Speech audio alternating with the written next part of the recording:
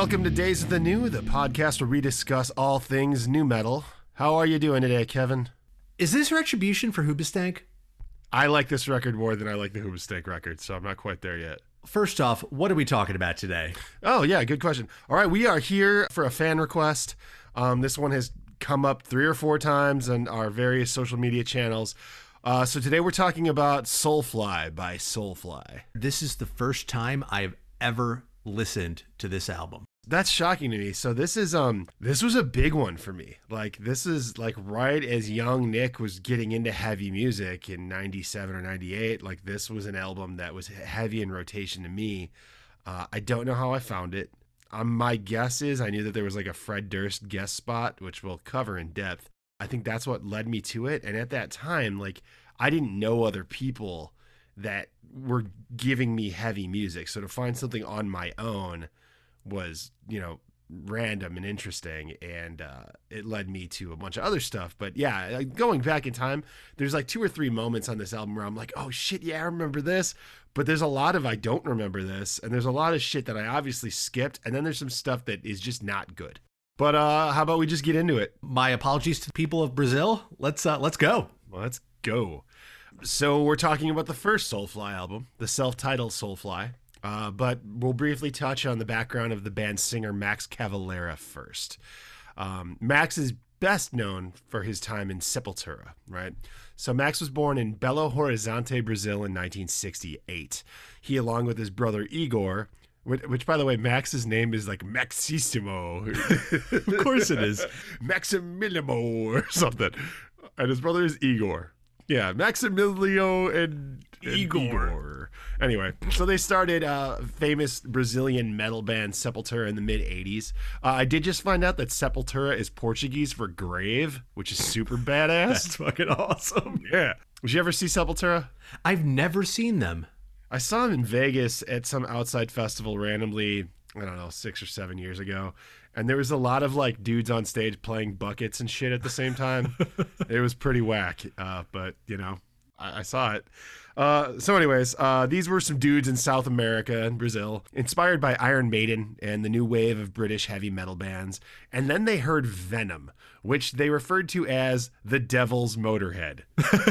They're not wrong. No. And then from there, they were just all into bands like Creator, Sodom, Slayer, Celtic Frost, that kind of vibe, right? So Sepultura, while getting their start in the mid-'80s, has like zero hair metal in it. Like, it's thrashy, but it's crazy because going back and looking at them in their very genesis, they're kids. Oh yeah, super kids. Yeah. They didn't know if they were punk or metal. So recently there's that controversy that like early footage from the mid-'80s shows them wearing like swastikas on their shirt. Yeah, they thought they were fucking Sid Vicious or Susie Sue and went for it. And didn't work.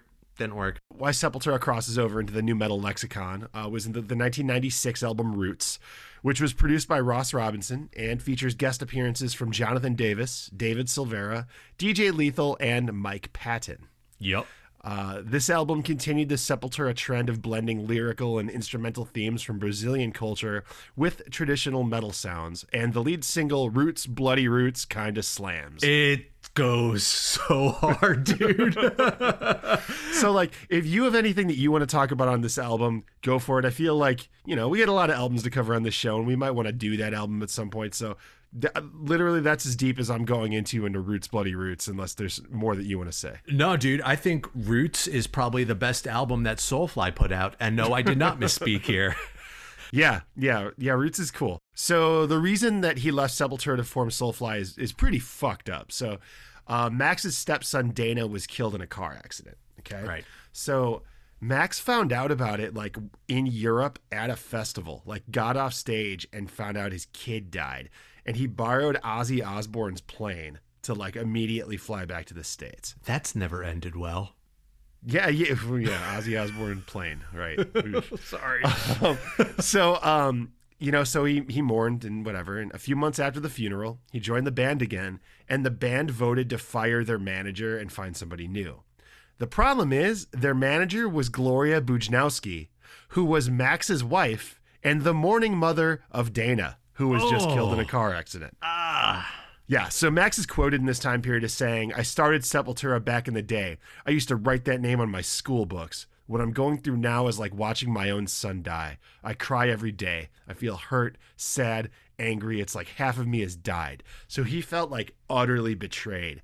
And their reason for looking for a new manager is because, well, Max was getting all the attention and she wasn't focusing on the other band members. I mean, he was the fucking singer-songwriter, but whatever.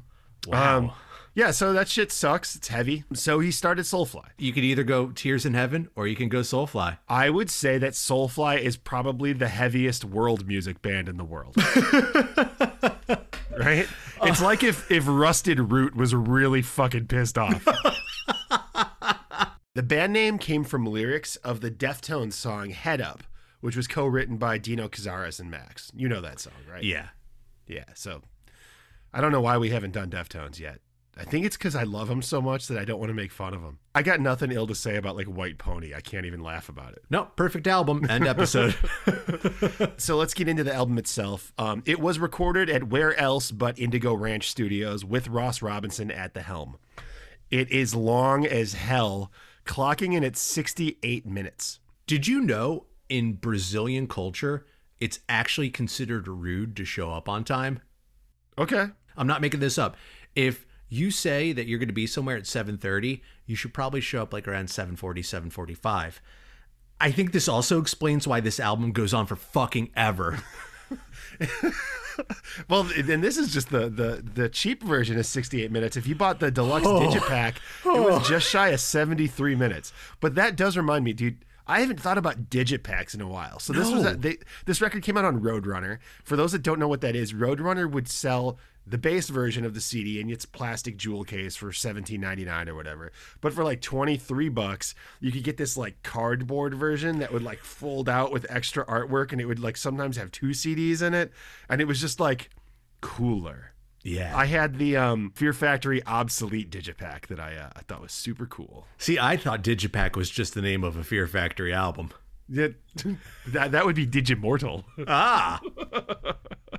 So anyway, the album went gold. It was somehow given 4 stars by AllMusic, and NME gave it a 7 out of 10, which is probably where I'd put it just if I was only reviewing new metal albums. I could give it a 7 out of 10. But out of like all of the various types of music, there's no fucking way on earth this album's a C-. Good God, no. The album art is pretty iconic. It shows kind of like a black shadow version of Max standing on a beach doing his best Jesus Christ pose while everything's like green and like all around it. The CD itself said "In loving memory, Dana" across the front. Dana Wells' name is threaded throughout all of this in terms of subject matter, and it's really put at the forefront. Like, this is a man who's using this album to process his grief. Yep. Yeah, absolutely. That's 100% what this is, which is amazing for me. The album kicks off with the song Eye for an Eye, which is the song that to this day ends every Soulfly show. So like, it's wild for me that like, if this is his diary of pain, that he wants to go right back to it at every show. You know, out the gate, and I don't have many kind things to say about this album, but this shit goes hard. Yeah, I know. I mean, this is definitely the most iconic Soulfly song. Yeah, this ranks up there with, for me, with like Kitty as one of the standouts in just terms of like heavy nu metal. Yeah, it is. You know, so Max Cavalera, for those that don't know, only played a guitar with 4 strings on it. So as a child, he broke the top 2 strings and then didn't bother to replace it, probably because Ernie Ball's strings are probably hard to come across in, you know, wherever that town that I said he lived in is. Sorry, Brazil. For all our Brazilian fans. But yeah, so I mean, ultimately he kind of realized, like, I'm never going to take a guitar solo. I'm never going to play an open chord. I'm only playing power chords. I'm down tuned to drop whatever. So most of the time I'm using one finger. Let's just use these 4 strings, right? So he has really heavy gauge strings on. He's playing like the most angular, pointed BC Rich guitars that you've ever seen, while wearing various patterns of camouflage at any given time. He's been known to play a BC Rich Warlock with the Brazilian flag on it. There's nothing you can do with that guitar but make it sound heavy. Like, if you tried to make it sound pretty, it's not going to do it. Like, it's got one job, and that's what he does with it. Tears in Heaven or Soulfly, man. What's it going to be? Yeah, so it starts off immediately to tell you what the Soulfly sound's going to be. It's very simple, aggressive, like 3-chord, 3-note even riffs, repeated in syncopation with a drum beat reminiscent of a fast amen break. Yes, that's exactly what it is. That's like the tribal metal sound. Yeah. I hope they do hear this. I used to be the band that plays the theme song to this awful podcast you listen to for some reason. Tarnish used to play shows with a band from a few towns over called Armistice that really, really wanted to be Soulfly, to the point that they were just like a bunch of big dudes with dreads and pointy guitars that were all about like Earth First and smelled real bad. Their band was called Armistice, and it was spelled wrong, but they were real nice guys. But every single song that they had that exact same, like there was no groove. Like Sepultura was groove metal. Like you would fall into that groove. Yeah. This shit just plays the same beat over and over again. Yeah, you would think your CD was skipping. It's just the whole time. Yeah, that's it. This song's interesting because it has guest spots from Dino Cazares from Fear Factory on guitar and Fear Factory singer Burton C. Bell providing some back and forth vocals with Max on the song, which I did not know until I did the research for this episode. This is a debut nu metal album that, unlike everything else we've covered, out the gate, he's calling in all of his famous friends. Mm-hmm. This is the first nu metal album we've reviewed where the person already had credibility and like a name for themselves. Yeah, and friends. Like, yeah, this is beyond just like guys I've toured with. Like, it seems to me that these dudes love Max Cavalera, especially Chino from the Deftones. Yeah. All right, track 2 is called No Hope Equals No Fear. Isn't that the slogan of an actual No Fear t-shirt? Like, he who dies with the most toys still dies? Or I would like to see the Sepultura Big Johnson shirt. Root. So let me point something out, though. Like, this song continues with the same intensity that Eye for an Eye has, but like, this album sounds bad. It sounds so bad. So I'm going to play you a clip. Soulfly got their band name from a songwriting experience that Max and Chino had for the second Deftones album, Around the Fur. The song is called Head Up. So I'm going to play you just straight up from Spotify a little bit of Head Up so you can like hear the tonal quality. And then I'm going to play you a little bit of No Hope Equals No Fear.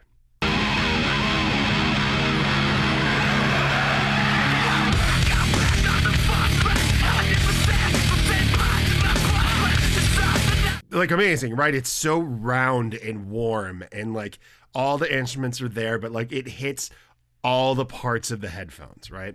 Those riff, the extremely nu metal, right? All nu metal songs are just one finger coming, 02, 03, 05, So this is a really similar song, but I just want you to listen to the audio quality.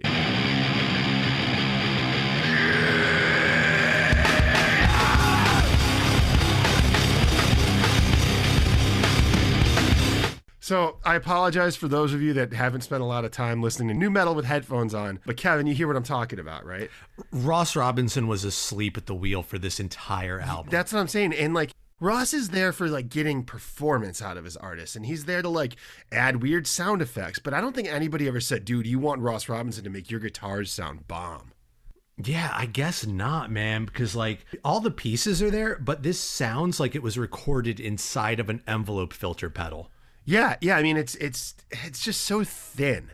The loudest thing on the album, aside from the vocals, is probably the snare drum, which I'm not mad about, but like, it's very percussion driven. It might not be Ross. It might just be like, these are the shitty tones that this guy uses for his guitars, but like, it's just thin. And anyway, when it hits, it doesn't hit you with that full feeling because it's just not recorded that well. Yeah. I do like the added percussion, though. There's a cool part in this song where the drummer is just like riding out the crash cymbal, but there's just like tom beat going through it too. So obviously they added some other drums because like unless you got 3 arms, you can't do that. What I like about this is we have a solid go. Oh yeah. And I always appreciate like a good whisper talk, like, I'm the angriest man in the world. I'm the angriest man in the world. I'm the angry. Like, I love that. What I really appreciate is the random fuck.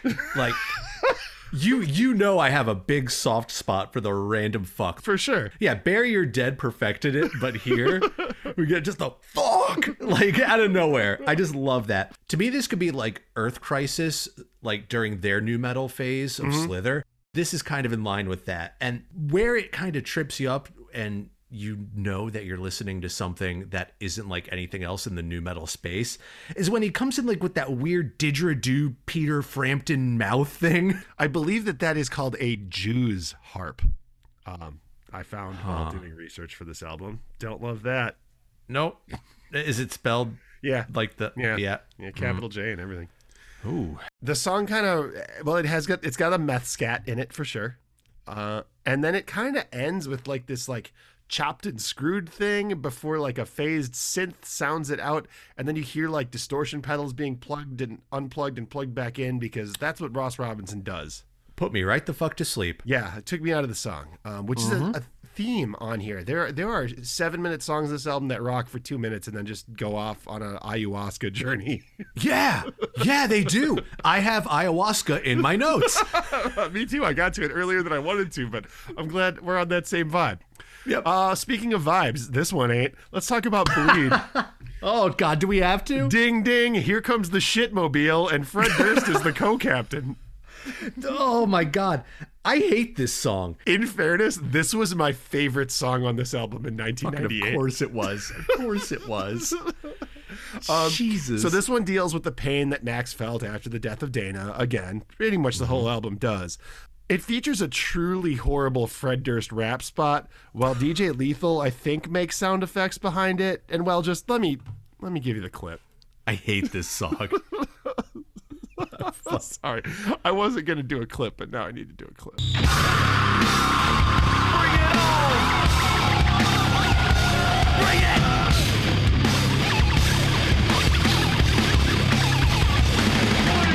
I'll make you bleed, are you bleeding?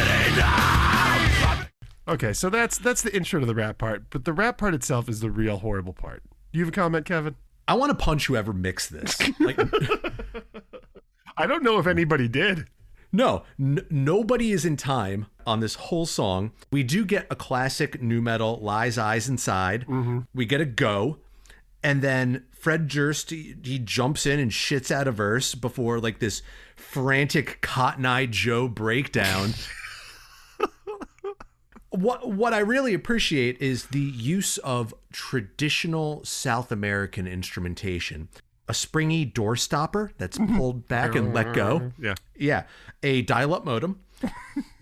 A motion-activated Halloween ghost. Rubber bands of varying sizes smacked against a high schooler's wrist during detention. And a ham radio sitting at the bottom of an ocean. I really like that. It's very multifaceted and really just brings together a depth that was missing in nu metal. Yeah. I think you nailed absolutely every one of those instruments. We would be remiss if we didn't hear part of the Fred Durst verse, so I'm going to try and cue it up here. Never think when I'm rushing, bones crushing, when I put your sorry ass in a package, you piece of shit. You piece of shit is right. I do like the guest verse by the Halloween Ghost. Yeah. As soon as I heard it, I was like, that's what Kevin was talking about. And the song ends like immediately after the Fred Durst rap. It goes to a meth scat, and then someone starts banging on a garbage can. That's just what this album is. I think that Ross Robinson took this job because he was like, how many things do I get to play in the background while you're making these songs? Well, let's get into Tribe, because this is one of the longer songs on the album, and I do have a few things that I want to talk about on this song. So, how the hell is this a single? That's my first line. Somehow this 6-minute song was released as a single. It starts off with a tribal chant in Portuguese. That's actually like maybe the best music on the album. Yeah. And in the background, somebody's playing an instrument called a berimbau. Kevin, do you know what a berimbau is? No, I do not. A berimbau is the traditional instrument of the Brazilian martial art of capoeira. So capoeira is a combination of a martial art and a dance, and it's performed to a beat. So a berimbau is a hollow gourd tied to a stick with a wire stretched across it like a bow and arrow. The player holds it against their stomach with their left hand, using a small stone as a bit of a bridge against the wire. Now the right hand holds a little basket full of beans and a small stick to strike it, okay? So it sounds like this.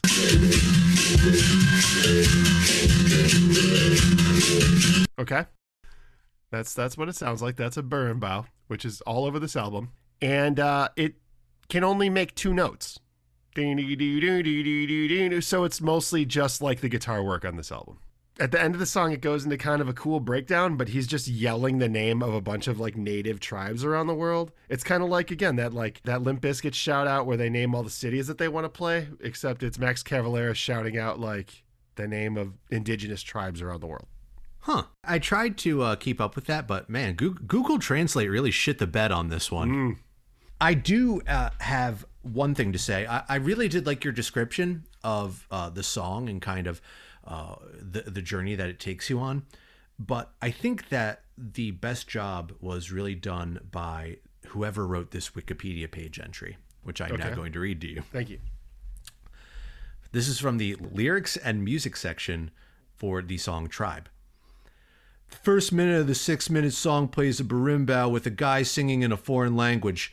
Tin can sounded drums would start before going into churning metal riffs containing power chords, with drums performed during the rest and then played over the riff. Tribal part is played during the last quarter of the song before ending with the same rhythm in metal. I mean, I'm hoping that that's somebody from Brazil that like did a voice to chat from Portuguese to English, and that's what came out. Actually, that makes me feel better than what I was going to say about the author. You want to go into the next song? Oh, Boomba. Yes, this is actually probably my favorite song on the album. Yeah, I don't know what the fuck is going on here, but I kind of like it. Yeah. I really like the vibe. I like the chorus where it sounds like he's logging into the Matrix. It's got the best like call to action on the whole album. He just goes, "Bring the shit." Bring the shit is what I'm going to tell my dog from now on during house training. I'm tired of go potty. I'm fucking tired of it. From here on out, I'm going to stand in my front yard screaming, "Bring the shit" at my puppy. From here on out. Yeah, I mean, it shall be done. My biggest beef with this song is that it's just the riff from Head Up again. Yeah, it's the same riff. Get used to it because it's going to be here for a while. We're going to hear that riff a lot more times. Yeah. Mm-hmm. All right. So the next track is First Commandment. So this is where I'd like to talk a little bit about the overarching theme of the album, the death of Max's stepson Dana, and their belief at the time, as well as Chino Moreno's belief that Dana may have been accidentally murdered. Is that the right way to put that, you think? I think just murdered. Yeah, I think just murdered. I don't know that it was an intentional murder, and I don't know legally whatever happened. But the story is Dana was driving in his girlfriend's car, a green Hyundai, I believe, and that at some point the car kind of crashed over the median and slid into a tree where he was, the airbags were deployed and he was killed. There were 2 of his friends in the car, one of whom had a broken jaw, the other one had both of his legs broken.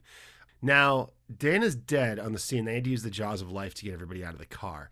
Both of his friends in the car, and correct me if you've read more than I have, but from what I understand, they both claimed amnesia and don't remember anything after they left a pool hall that evening. Yeah, they claimed under oath to have simultaneous amnesia.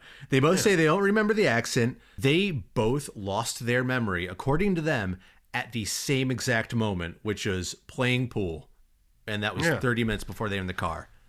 So there's some rumors that they were perhaps being chased by a street gang, something about some cocaine being stolen by a couple of white boys, and they thought it might have been the 2 guys in the car with Dana.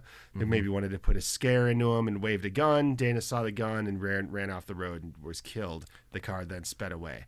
There are witnesses that say that a white or light blue car with a black pinstripe fled the scene. Mm-hmm. And you know what? I'm actually inclined to believe that because from every single thing that I've read about Dana, he was not that guy. He was like gentle and kind of, His parents said that he had celiac disease from a child, so he couldn't drink, but the cops did find a whole beer in his jacket pocket. Which is interesting. Not that anybody that has celiac has never drank beer before. I mean, let's be real. But he was involved in his mom's music management business. And those friends that are his in the car, his mom has claimed weren't really his friends. She'd never met them, and that they were likely like Sepultura hanger-ons, like, you know, just fans that became a fan of Dana because of who his dad was. Yeah, I can totally see that. And Dana, for all of the great things about him, had really shitty judgment when it came to friends. Nick, did you see this quote from one of his quote-unquote friends? I don't know. Okay, I would like to read this to you. This is from an article that I found regarding what they assumed to be his murder. Wells' friends visit his grave weekly to party, meditate, and roll dice. You want to know how good Dana was? Says Mark Corona, 24, one of his best friends. Dana was even nice to the fat, ugly girls in high school. Most guys aren't close to that good. Cool guys. Cool guys. Oh my God. Yeah, his Dana's nickname was D-Lo, named after the dice game CeeLo, apparently. Can I tell you, I always wish that I learned how to play dice. I thought you were going to say you wish you had a cool nickname. You want me to start calling you, I'll start calling you T-Bone or something cool like that? No, hey, T-Bone! I mean, look, I'm just saying last name's Delory.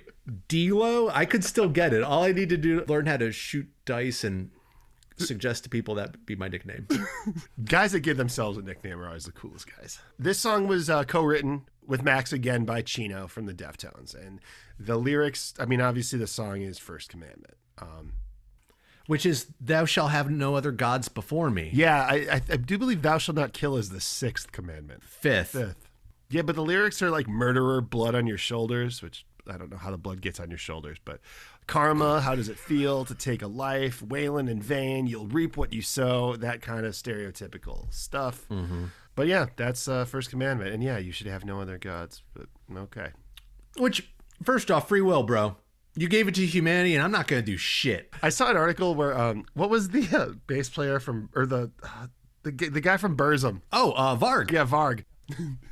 So for those that don't know, Swedish black metal is very interesting. And at some point in the late 80s, early 90s, a bunch of churches were burned down, and a band called Burzum, which was really just one guy, was largely responsible for it. You look this shit up on your own time. It is crazy. But anyway, they asked Max about the church burnings, and at one point he was like, oh, I totally agree with those. Then he had to like walk it back, and he was like, oh, I don't believe in violence at all. But there's a lot of talk that Soulfly was a Christian band, and he had to walk that back and say how spiritual he is. And he did say in that quote, yeah, fuck yeah, you should burn churches. And then I think that, like, to walk himself out, he said, I'm not saying you should burn Christian churches. I think you should burn mosques and synagogues too. Yeah, he did. Burn them all down.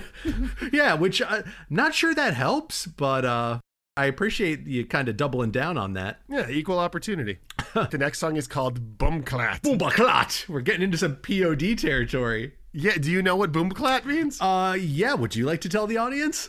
I mean, we'll see if we have the same thing. I got it as a Jamaican patois for blood clot, but it kind of means motherfucker. Yeah. That's essentially what tracks here. So, Boomklat is said to come from a reference to a menstrual pad. Oh. Yeah. So, so you're like, fuck off, you tampon. Yeah. That would be where it originally comes from. Based on the Old Testament, Rastafarians believe that sleeping with menstruating women is sinful.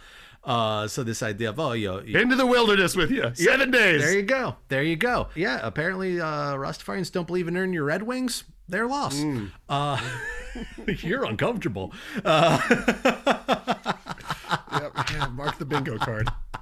It's not a memorable song, but he calls a guy Boomklat in it. Motherfucker, over and over. The next song is called Soulfly, and it's just a little like elevator music, instrumental earwash, easy little island jam. Pure moods. Pure moods. Yep. Not many bands can do this. Can you imagine Korn being like, this next song is called Korn? I mean, this one's dope, though. It's got like steel drums and like ocean sounds. Yeah, I really like this one. Like I was vibing to this. I might add it to my playlist I listen to at work because I can't get work done when I'm listening to words. Shout out to everybody who listens to this podcast at work. The next song is called Babaramba. Yeah. Babaramba. Now, this song is a cover of a song from 1976 by a different Brazilian musician named Jorge Benjor. Mm-hmm. The song references Umbambarama, which was a soccer player. I did not know that, and that's fascinating because my note here says, this sounds like what you'd hear at the World Cup the moment before a hooligan football firm caves your head in with a metal stanchion. Well, I guess they nailed it then. They nailed it. It sounds like Monster Magnet to me. I like it. It sounds like going to war. I was getting amped up on it, but I fully expected to have a pint glass smashed across my head. Choked out with a scarf. Yeah. So we're very much though in like the area where this album should have ended. Like there's just a lot happening right here that doesn't really contribute to the strength of the album. Yeah. It's just making me angry as I'm listening to it over and over again. The next song is, I don't know if this is like the concept album part of the album where they're going to talk about Brazilian folk heroes, because we have this soccer player. This next song is called Quilombo, and it is a tribute to a man named Zumbi. Zumbi was a Brazilian of Congo origin and a Quilombola leader. He was a pioneer of resistance to slavery of Africans by the Portuguese in Brazil. He was one of the last kings of a settlement of Afro-Brazilian people who had liberated themselves from enslavement. And today, Zumbi is revered in Afro-Brazilian culture as a powerful symbol of resistance against the enslavement of Africans in the colony of Brazil. And just so you know that Max takes this real seriously, he put fucking Russian-ass DJ Lethal on the track. DJ Lethal is having a fucking seizure. That's all he ever does. He's having an absolute seizure.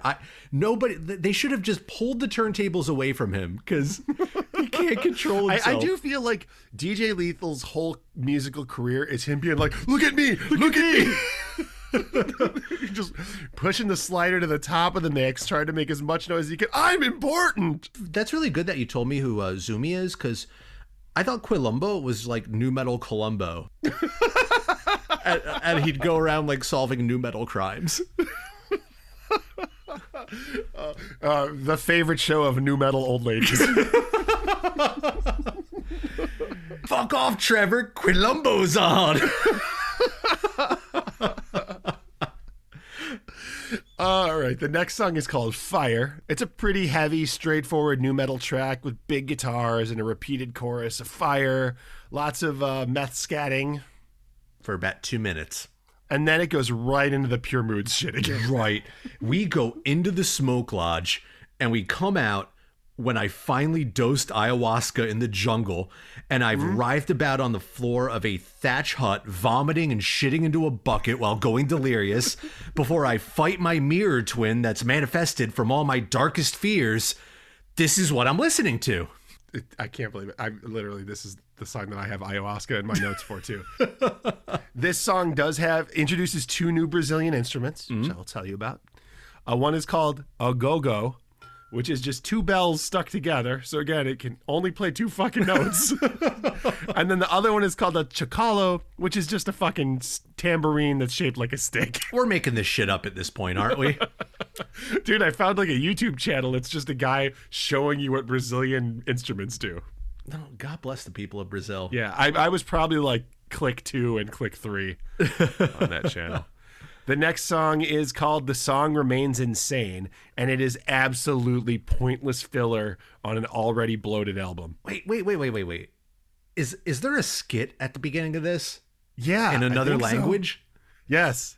Yeah. I wish I could tell you what that skit was about. You would think that this album originally would have dropped in Brazil or the United States, but it originally dropped in Japan. Those people had to be like, what the fuck is going on? Like there's probably some like Soulfly as the soundtrack to some tentacle porn somewhere. Oh fuck. Oh god, yeah, that's happened. No, somewhere in Japan there is a man who's just paid money to have a complete stranger cuddle him for 15 minutes while this plays.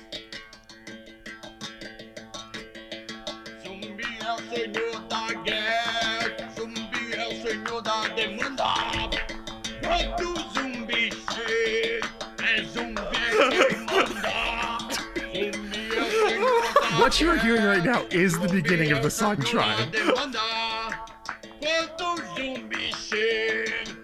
The 4th single off this album. All right, your time's up. Stop cuddling me. I don't know, but anyway, so this song, The Song Remains Insane, is pieced together by two other songs. It opens with a cover of a song called Chaos by Ratos de Poreo, and then there's like a hardcore version of the song Attitude by Sepultura. Yeah, that threw me, and I don't get it. All right, next. So I like the next song. Wow. Yeah. What's going on here? All right, so the next song is called No. And you're going to get another audio clip because there's just a moment where like it breaks the fourth wall. Yeah. Well, it opens with Brazilian Vincent Price introducing the next creature feature. The dreadlock from the deep. I don't know. Yeah, and then I know exactly the part you're talking about. So, so the every line of lyrics in the song "No" starts with the word "no."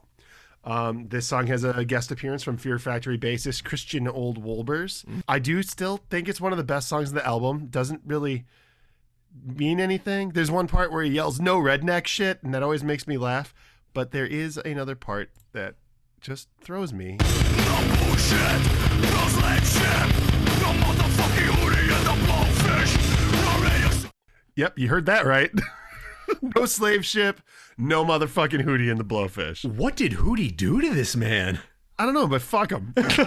I have a cool story, bro, here from Max himself. Okay. So in 2013, Max relayed to the website Brave Words a story where he went to go visit producer Terry Date, and in the studio next door, Hootie and the Blowfish were recording. So this is what Max had to say about that. I took a picture with the Hootie and the Blowfish sign behind my head, making fun. It would be funny to see them, because they'd probably say, "You're the motherfucker who wrote a song about us." But I never saw any of them. How would you know if you did? Cool story. I don't think Hootie or the Blowfish are listening to Soulfly. I'd like to think that they were recording at the same time. And you know, like when we were doing Hoobastank and there was that one song where you could absolutely hear the click track in the background? Yeah. Like, I'd love it if you, like, listened to Hootie with headphones on. You could hear, like, in the background, like, garbage cans getting banged on. Just, like, 15 Brazilian guys chanting. Just, like, a million buckets being hit. I think that Soulfly would be way cooler if they smoked weed. Because, like, Max needs to chill. Wait, they don't? All right, we're coming to a close here, guys. We're in the home stretch. Next song is called Prejudice. Do you know Benji Webbe from Skindred? I knew who Skindred was. Okay. At first, I just thought, like, holy shit, they got Gilbert Gottfried on guest vocals. Yeah, but Gilbert Gottfried with a patois. Yeah. It's like new metal reggae. Yeah, I got nothing. Yeah, I mean this album broke my spirit by the end. Like, my spirit journey ended with me being like, why is it not over yet? I didn't see my spirit animal. No. This song is just 8 minutes of, there's no structure. Like, I don't know how anybody remembers their parts.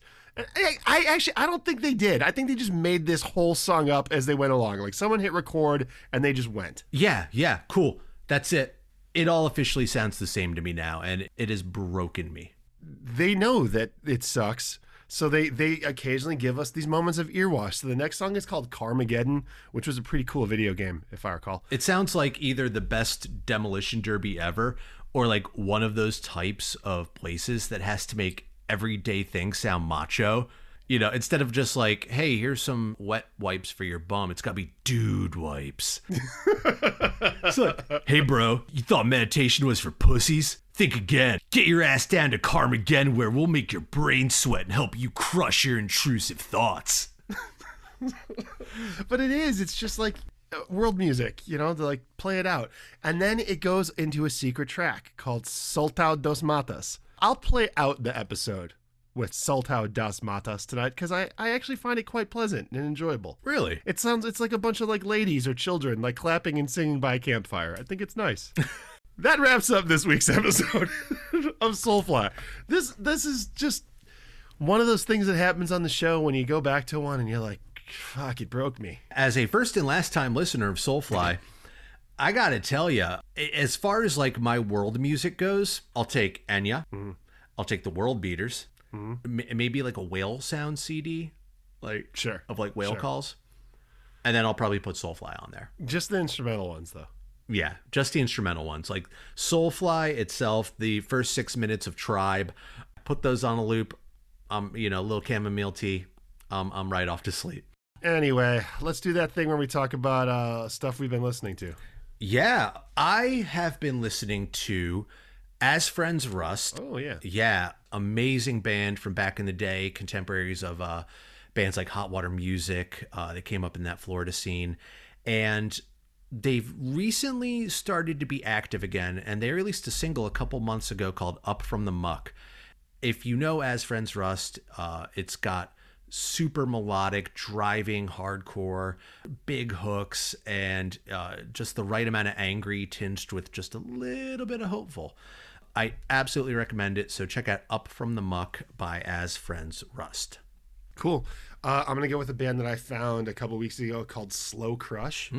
Everybody knows I like the doomy kind of stuff, and I also like the shoegazy kind of stuff, and this kind of exists somewhere in that realm with a little bit of like late 80s Cure guitar playing and a female vocalist. So the band is called Slow Crush. Their most recent album is called Aurora. They just started to make a little bit of waves in the States when the shutdown came, so I'm looking forward to hopefully seeing them in a small club once we can do that again. It's quite good. I really like it a lot. Amen to that. All right, Nick, where can they find us? All right, we are at Days of the New on Instagram and on Twitter, and you can find me, Nick, at Nick_the_knife on Instagram and Twitter. And you can find me on Instagram at KJDELURY, and you cannot find me on Twitter because I'm busy watching Quilumbo. All right, go ahead and take a huge bong rip and enjoy a moment into the sweat lodge as we play you off with some weird Brazilian shit.